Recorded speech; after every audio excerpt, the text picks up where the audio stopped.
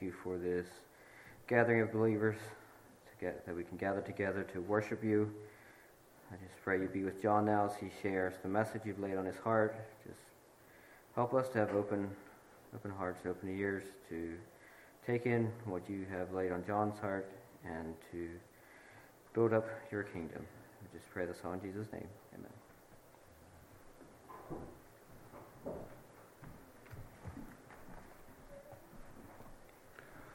Good morning. Welcome to everyone this morning. Glad for what we've heard already this morning. Thank you, Thomas, for devotional. Very good. I'd like to start off this morning by asking a question. It may seem like a rather obvious question, and maybe the answer is obvious as well. But the question is, what is the purpose of the Bible? Somebody got an answer? What's the purpose of the Bible? Now, there's lots of answers, so don't be scared. A couple I'm looking for, but I'm looking to hear you guys' answer. Nobody knows why we have the Bible. I'm sorry. Okay, to help us, relationship with God. Mel, you. Okay, understand God's will. Anybody else? Kevin. Okay, good. It's also a history book. It's a history book? All right. It recorded God's word. It's what? It recorded God's word. It did, okay. How do we know that? We can know that. You're getting closer. Okay, I kind of have two themes that I want to look at this morning. And the one is simply, as Thomas said, to tell us about God. How else would we know God if we did not have the Bible? And the second one is salvation, the means to God. And like I said, the other answers are all correct, but those are the two I was kind of looking for. Last Sunday in instruction class, we looked briefly at what the author of that book calls the theme of the Bible. And those that were in instruction class probably saw it. But that theme of the Bible that he sees going through the Bible would be salvation through Jesus Christ. And he breaks that down into 7 steps that are laid out in the Bible. The first is simply the need of salvation. And this is covered in the first 11 chapters of Genesis. And we know the events there. Creation, God created everything, including man. Man then disobeyed God, thus creating a separation between God and man. And where Adam and Eve once walked and talked with God as friends, after that separation, after sin, they became afraid of God and tried to hide from him. But then along with their punishment of getting kicked out of the Garden of Eden, God also promised a coming Redeemer who would provide a way for man to once again be reconciled to God. And Genesis 3 gives that account. I won't read it now.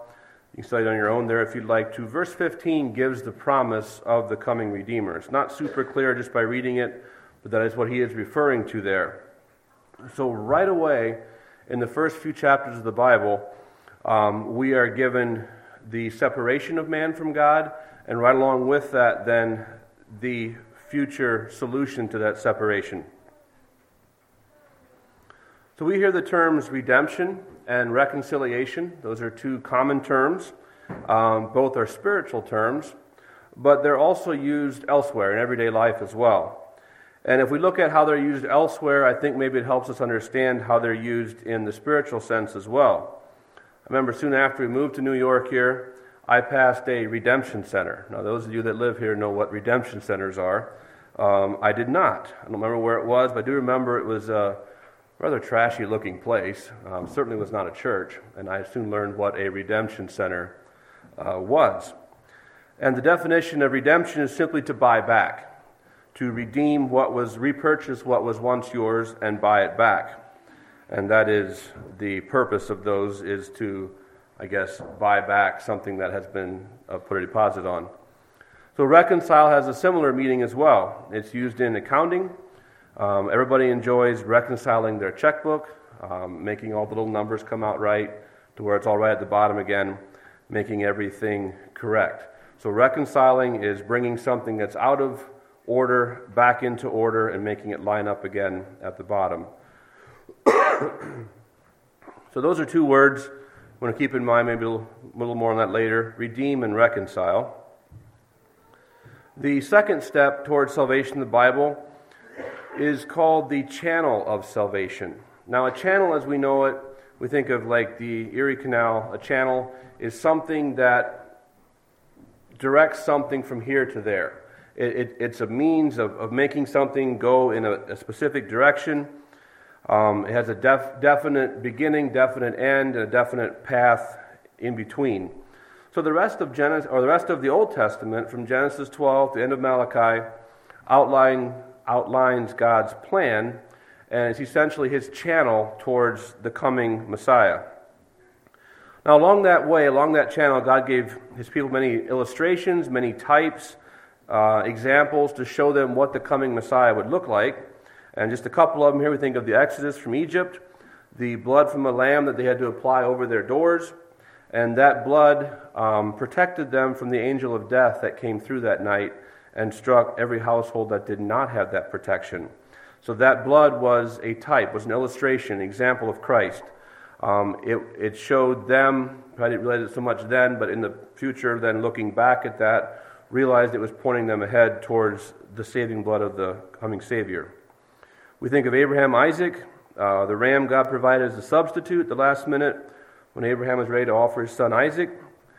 The idea of a substitute, something or someone taking our place, again, pointed ahead to a coming Savior. The story of Ruth gives an excellent example of redemption. Remember the story there, the family was separated, moved to a foreign country. They moved back, and as was their custom there, their land and stuff needed to be redeemed. Their family name needed to be redeemed. And Boaz redeemed their family name, brought back that which was lost.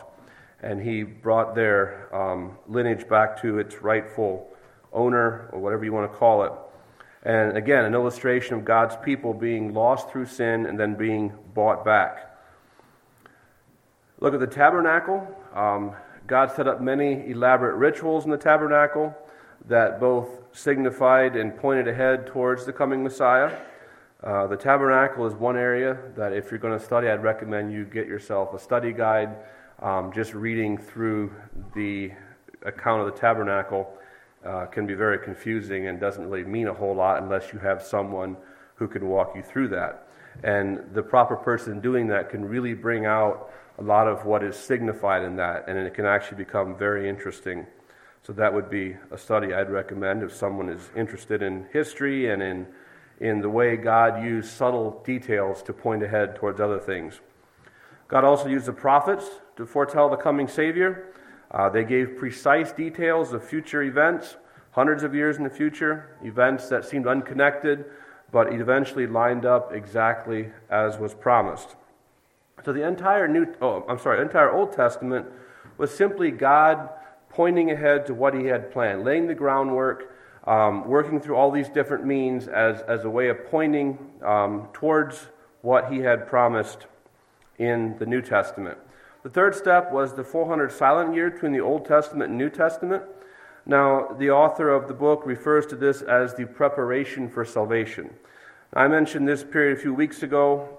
Why did God use 400 years? Why was he largely silent for 400 years? I don't know. I don't totally understand where all the preparation there came from. But if we do jump ahead, the verse I used before, Galatians chapter 4, verse 4, we are told that God sent his Son in the fullness of time, when the time was right. So obviously that did include that 400 years, and there was a significance to that 400 years that I don't understand completely now, maybe never will, and maybe something we can add to our list of things to ask God someday. Why the 400 years? What all happened there? The fourth step is the provision of salvation. This brings us into the New Testament. Jesus' birth, the four Gospels, 4 books giving slightly different accounts of the same events. They agree, but different perspectives, I should say, of Jesus' birth, his ministry here on earth, and very, very clearly shows that Jesus was the one who had been prophesied from the beginning. So all this leading up to it. Now this is the actual event of salvation here. The book of Acts then gives the proclamation of salvation. This was the time when the church, as we still largely have it today, was formed. Men proclaimed the news of salvation near and far, and the church grew by percentages that have not been seen since. It just grew and multiplied. God blessed it, and as the messages of salvation went forth. And then Romans through Jude gives the explanation of salvation. This is where we find much of our practical teaching for today on how God would have us to live in our everyday lives. A lot of Paul's letters there to the various early churches, and if we read those, we see that they were normal people, just as we are, facing very similar issues to what we face today. Nothing new really there, but Paul gives a lot of answers on everyday issues, just practical applications of salvation there. The final step then, the book of Revelation, is the climax of salvation. While the Old Testament pointed towards Jesus, who was the payment of our salvation, we that are still here on earth have not yet received the full reward of our salvation. So Revelation points ahead to what that time will look like and how that will be. So we see the theme of salvation is central through the entire Bible from beginning to end. God reveals it, slowly fulfills it, prophesies it, and then helps us understand how it works out in everyday lives as well. Excuse me. Could I? Thank you. That time of year again here. So the question again is why? Why is salvation so important? Why is salvation necessary? Why is that theme throughout the entire Bible? Why does God put so much emphasis on salvation, the need for it? And as was mentioned, there's a second theme running through the whole Bible. I don't have an outline for this one, but it runs parallel to the theme of salvation. And that theme is simply God revealing himself to us. For the plan of salvation to make sense or even to seem necessary, one must have at least a basic understanding of God, of who he is, of what he says, and of what he requires.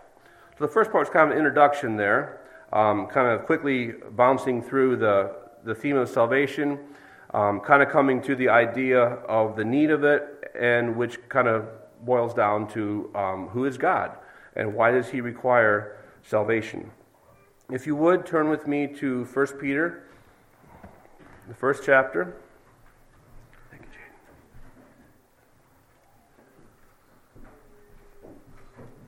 Jane.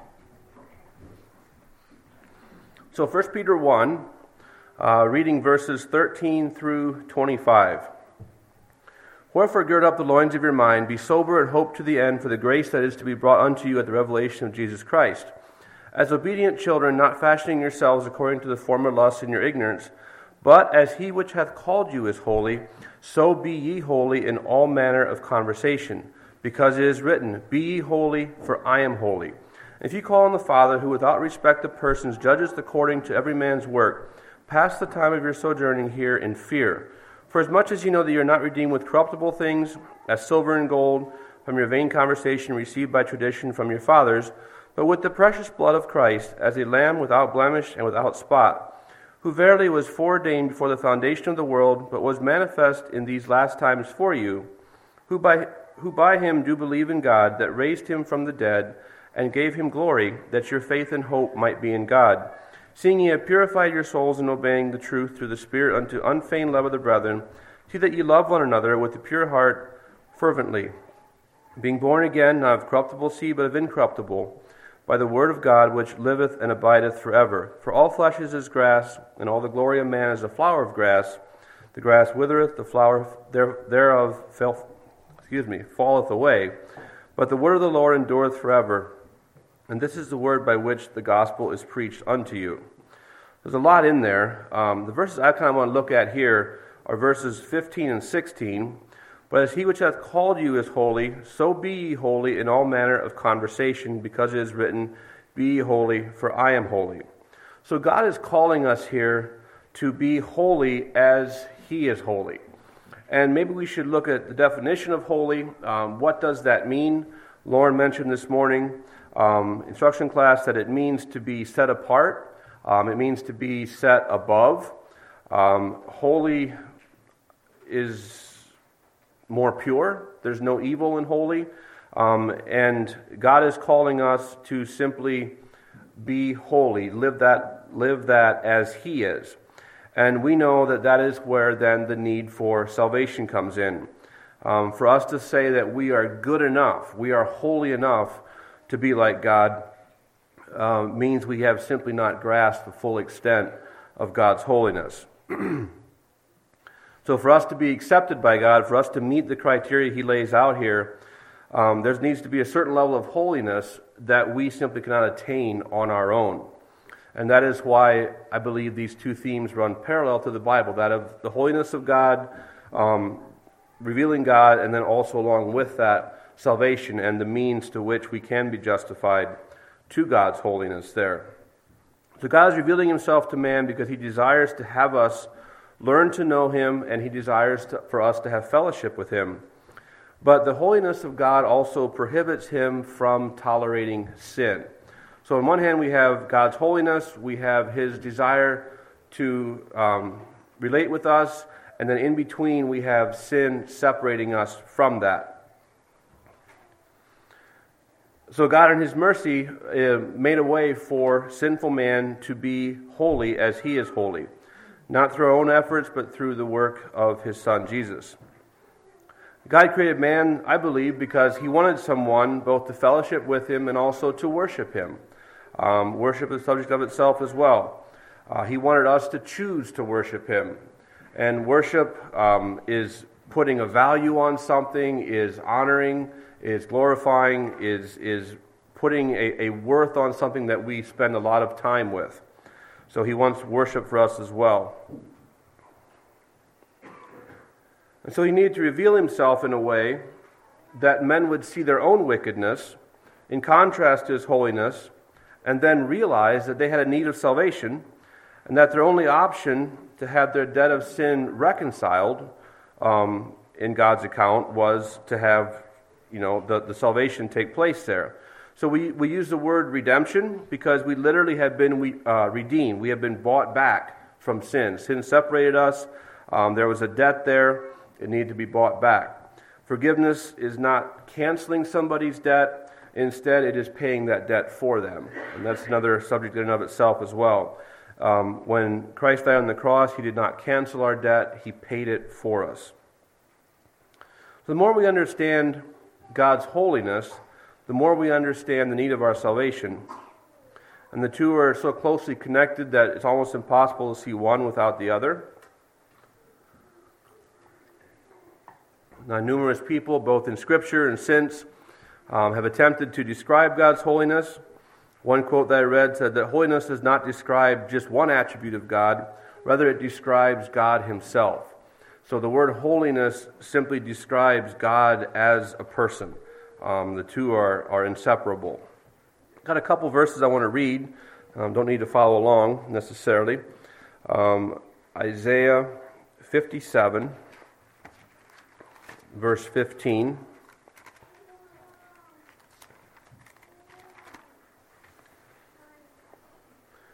For thus saith the high and lofty one that inhabiteth eternity, whose name is holy. I dwell in the high and holy place, with him also that is of a contrite and humble spirit, to revive the spirit of the humble, and to revive the heart of the contrite ones. Now here Isaiah is not just saying that the name of God is holy, which it is that too, but he's going so far as to say that holy, the word holy is God's name, and holy is actually capitalized, as a name would be here. So holy is actually another name for God. Exodus 15, verse 11.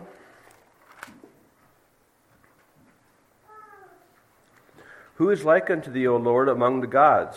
Who is like thee, glorious in holiness, fearful in praises, doing wonders? 2 Samuel 2, verse 2. There is none holy as the Lord, for there is none beside thee. There is neither any rock like our God. So both these passages are attempting to simply describe the holiness of God and that it far surpasses anything or anyone else that could possibly meet up to it. It simply can't. It is so far beyond anything else that it puts God in a class by himself. God is totally without sin, therefore his holiness is beyond anything that has been tainted by sin. So all of our holiness, whatever, is all tainted by sin. God is totally removed from that. When God ended creation on the sixth day, he said it was very good. Up until then it was good, but on the sixth day it was very good. So creation at that point, for unfortunately a short period of time, still matched the Creator because it was still as perfect as he was. Everything that comes from God, his creation, his laws, his judgments, are perfect. And creation at that point was very good because it was yet perfect too. James chapter 1, verse 17. Every good gift, every perfect gift is from above, and cometh down from the Father of lights, with whom is no variableness, neither shadow of turning. So God is incapable of sending evil, He's of doing evil, or of ever changing. He is held to his own rigid standard of holiness. I would like to look at 3 places in Scripture where a man directly encountered God's holiness. And I have a lot of verses, so just listen, not necessarily follow here. Exodus chapter 34. Exodus chapter 34, verses 28 through 35. The setting here is when Moses went back up on the mountain the second time to receive the Ten Commandments. If you remember, the first time he came down and encountered the people engaged in idol worship, and he smashed the Ten Commandments. Now he went back up the second time again. So Exodus 34, verse 28. And he, Moses, was there with the Lord 40 days and 40 nights.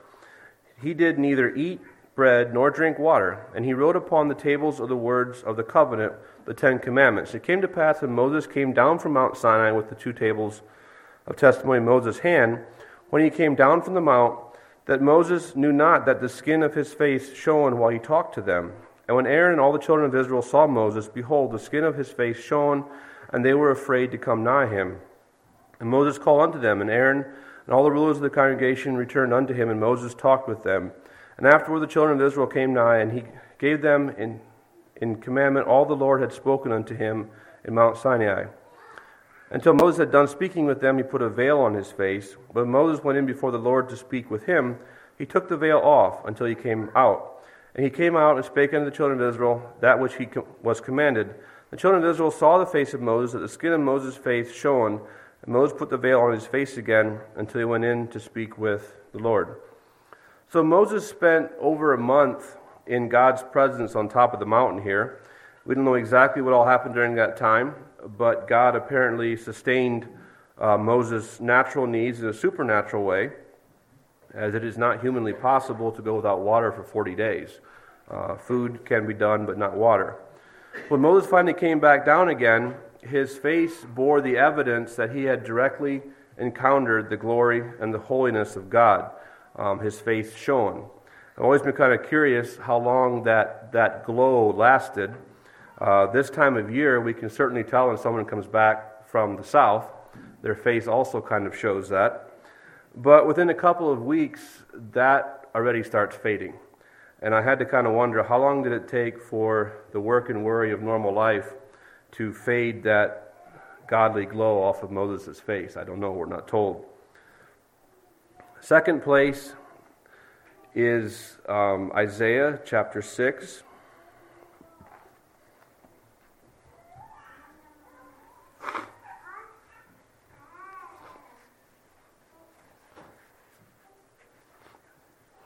Isaiah chapter 6, the first 8 verses. In the year that King Uzziah died, I saw the Lord sitting upon a throne, high and lifted up, and his train filled the temple. Above it stood the seraphims. Each one had 6 wings. With twain he covered his face, and with twain he covered his feet, and with twain he did fly. And one cried unto another, and said, Holy, holy, holy is the Lord of hosts. The whole earth is full of his glory. And the post of the door moved at the voice of him that cried, and the house was filled with smoke. And I said, Woe is me, for I am undone, because I am a man of unclean lips, and I dwell in the midst of a people of unclean lips. For mine eyes have seen the King, the Lord of hosts. Then flew one of the seraphims unto me, having a live coal in his hand, which he had taken from the tongs, with the tongs from off the altar. He laid it upon my mouth and said, Lo, this hath touched thy lips, and thy iniquity is taken away, and thy sin purged. And I also heard a voice of the Lord saying, Whom shall I send, and who will go for us? Then said I, Here am I, send me.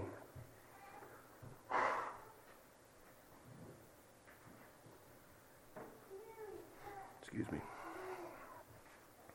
So here Isaiah had a vision.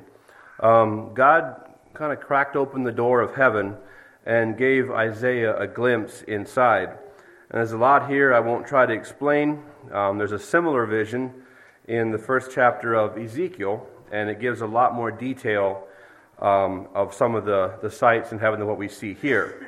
But I want to notice a couple of things here in Isaiah. In verse 3, the angels around the throne are saying, Holy, holy, holy. That's obviously where I got my title. The word holy is repeated 3 times. Now in Scripture, to repeat something is to give emphasis, to indicate there's sit up and take notice. There's something important being said here. Jesus often said, Verily, verily. He's saying, this is doubly important. Take notice of this. And here the word holy is repeated 3 times. Now, John isn't here to help me today, but I'm not aware of any other word anywhere in the Bible that was repeated 3 times for emphasis. Now, I could be wrong. I don't know. But holy is repeated 3 times, a couple of places, and I think that's the only word that is repeated 3 times. So, the magnitude of God's holiness is great enough to need to be repeated 3 times for emphasis. That's greater than anything else that is taught in the Bible here. So we see the 2 responses then of Isaiah. First he says, Woe is me, for I am undone. Other translations say, it's over, I'm doomed. I mean, he immediately recognized his extreme unholiness when confronted by God's perfect holiness. Great enough that he thought there was just simply no hope for him. In comparison, there was just no way. He was doomed. His second response then, after the angel had touched his lips, and this was symbolizing the removal of his sin and guilt, and he immediately offered himself unconditionally to whatever God would want him to do. Here am I, send me. He didn't know what the assignment was yet, but he was already volunteering. So here we see God's perfect holiness in contrast to man's extreme holiness. We see the cleansing of man's sin, purifying him, and then an immediate response following that, an eagerness to go and do whatever God asks of him. The third scene is in Revelation chapter 4.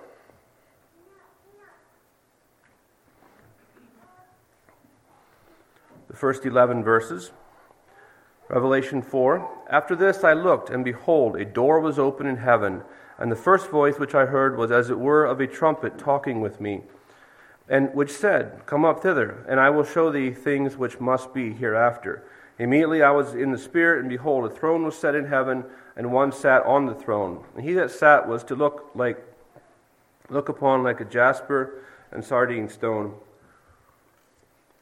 And there was a rainbow round about the throne, in sight like unto an emerald. And around about the throne were 24 seats, and upon the seats I saw 24 elders sitting, clothed in white raiment, and they had on their heads crowns of gold. And out of the throne proceeded lightnings and thunderings and voices. And there were 7 lamps of fire burning before the throne, which are the 7 spirits of God.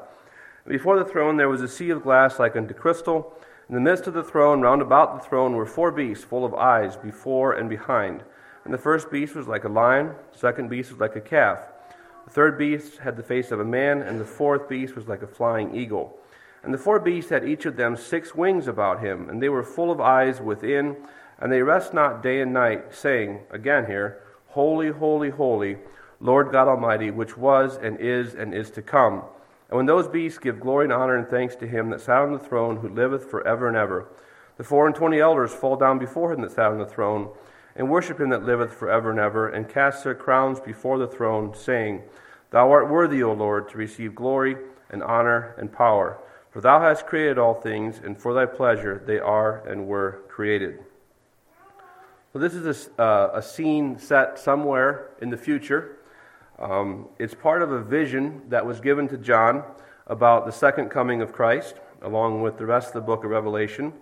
A lot of symbolism here, if you want to go through it. The color of the stones, all of that symbolize things again. But notice again how unsettling the holiness of God is. Now back in Isaiah, he said the doorposts were shaking, there was smoke. Here, there is lightning, there's thunder, voices, I don't know. Obviously, there's a lot going on here. And again, in verse 8, we see beings of some kind that are doing nothing but acknowledging the holiness of God, day and night, never stopping, on and on, in sets of three, holy, holy, holy, holy, holy, holy, on and on. So the ultimate in emphasis and importance, just going on continually. And they're giving that worship, they're giving that praise to God, the God who is worthy to receive all glory and honor and power because He created it all. It's all His, and He created it for His enjoyment and for His pleasure.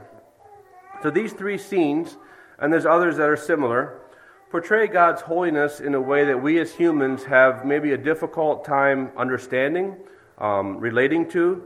John and Isaiah were simply struck down when they encountered that. And I believe that is one of the reasons why Jesus sent His Son to us. I believe God sent His Son to us to reveal His holiness to us through His Son. Now, if we turn to Hebrews chapter 1, the first 4 verses, God, who at sundry times and divers manners spake in time past unto the fathers by the prophets, hath in these last days spoken unto us by His Son, whom He hath appointed heir of all things, by whom also He made the worlds, who being the brightness of His glory and the express image of His person, and upholding all things by the word of His power, when He hath by Himself purged our sins, sat down on the right hand of the Majesty on high, being made so much better than the angels, as He hath by inheritance obtained a more excellent name than they. So maybe a little plainer English, we could turn to John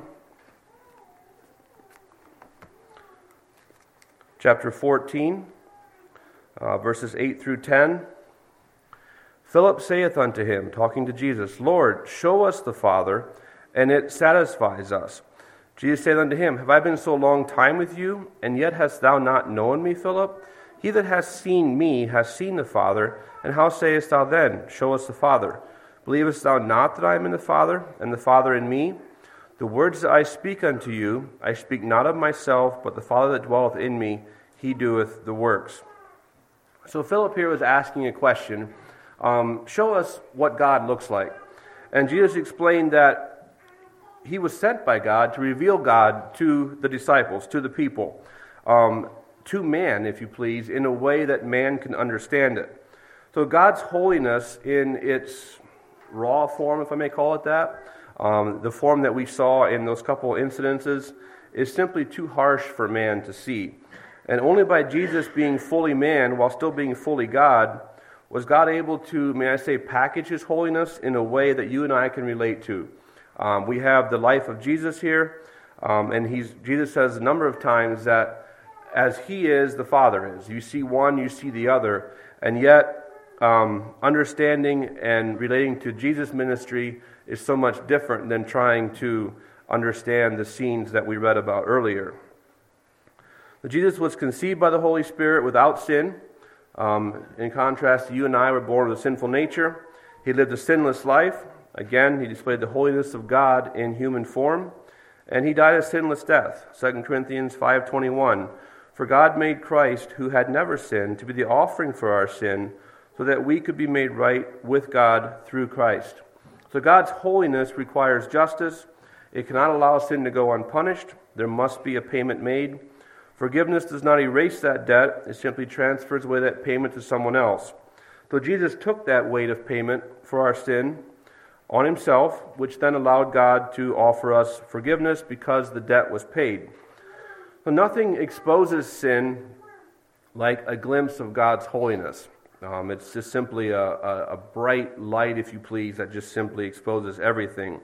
And Isaiah's response of woe is me is every man's response when we truly encounter the holiness of God. Sin becomes obvious with unmistakable clarity, and the contrast is just simply unmistakable. So my encouragement today is not just to study our sin, to try and understand how bad it is, but to compare ourselves to the purest holiness of God, and then allow God to cleanse us, and like Isaiah said, "Here am I, send me." With those thoughts, let's stand for prayer. And we'll include a blessing on the meal, which I think is being prepared somewhere, and then remain standing for the closing song. Let's pray. Father in heaven, thank you for your word that you have given us. Thank you for how it shows us who you are, your greatness as well as your holiness. Thank you for sending your Son to earth and providing a way that we can be as holy as you are holy. We ask your blessing, protection from us on us in the coming week. We also thank you for the food that's been provided, plus our time of fellowship as well. We ask this in Jesus' name. Amen. Remain standing. Dwight, you have a song?